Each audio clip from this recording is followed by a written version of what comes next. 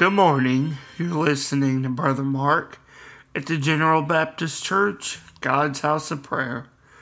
Open with me this morning in 2 Timothy, Paul's letter to Timothy as he speaks to his fellow worker in the gospel, speaking of being strong in the grace of God. In 2 Timothy, looking in the 2nd chapter, we begin reading here in the first verse. He says, "Thou, therefore, my son, be strong in the grace that is in Christ Jesus." Here in Paul's letter that we read this morning, he is writing to his fellow worker in the ministry, as I said before, this worker named Timothy. Timothy was a fervent worker in the gospel, and in the opening of Paul's letter, he gives Timothy a simple charge. He tells him in the commanding tense to be strong in the grace that is found in Christ Jesus. What is grace, you may ask? What is this grace that Paul speaks of, which is found only in Jesus Christ?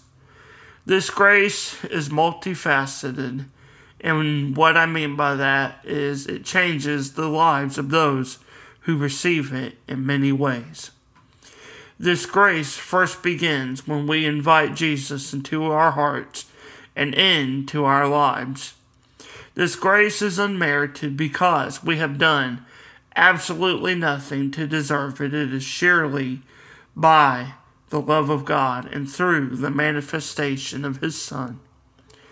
As we return to the text, we see Paul tells Timothy to grow and be strong in this grace through Christ.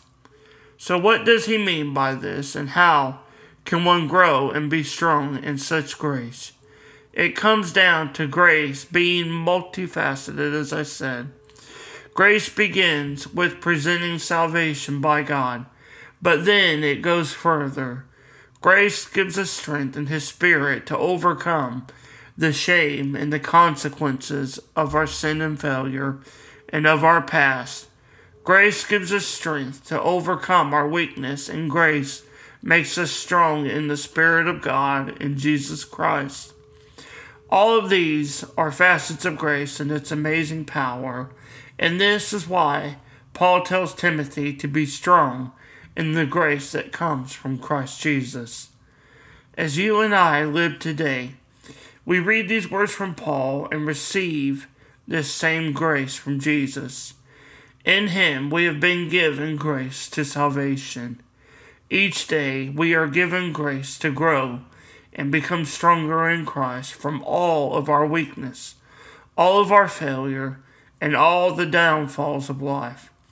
I want to encourage you to seek the Lord each day and be strong, as Paul tells Timothy, be strong in the grace that is in Christ Jesus the Lord. I want to thank you for listening this morning, and I pray that you have a wonderful day. God bless.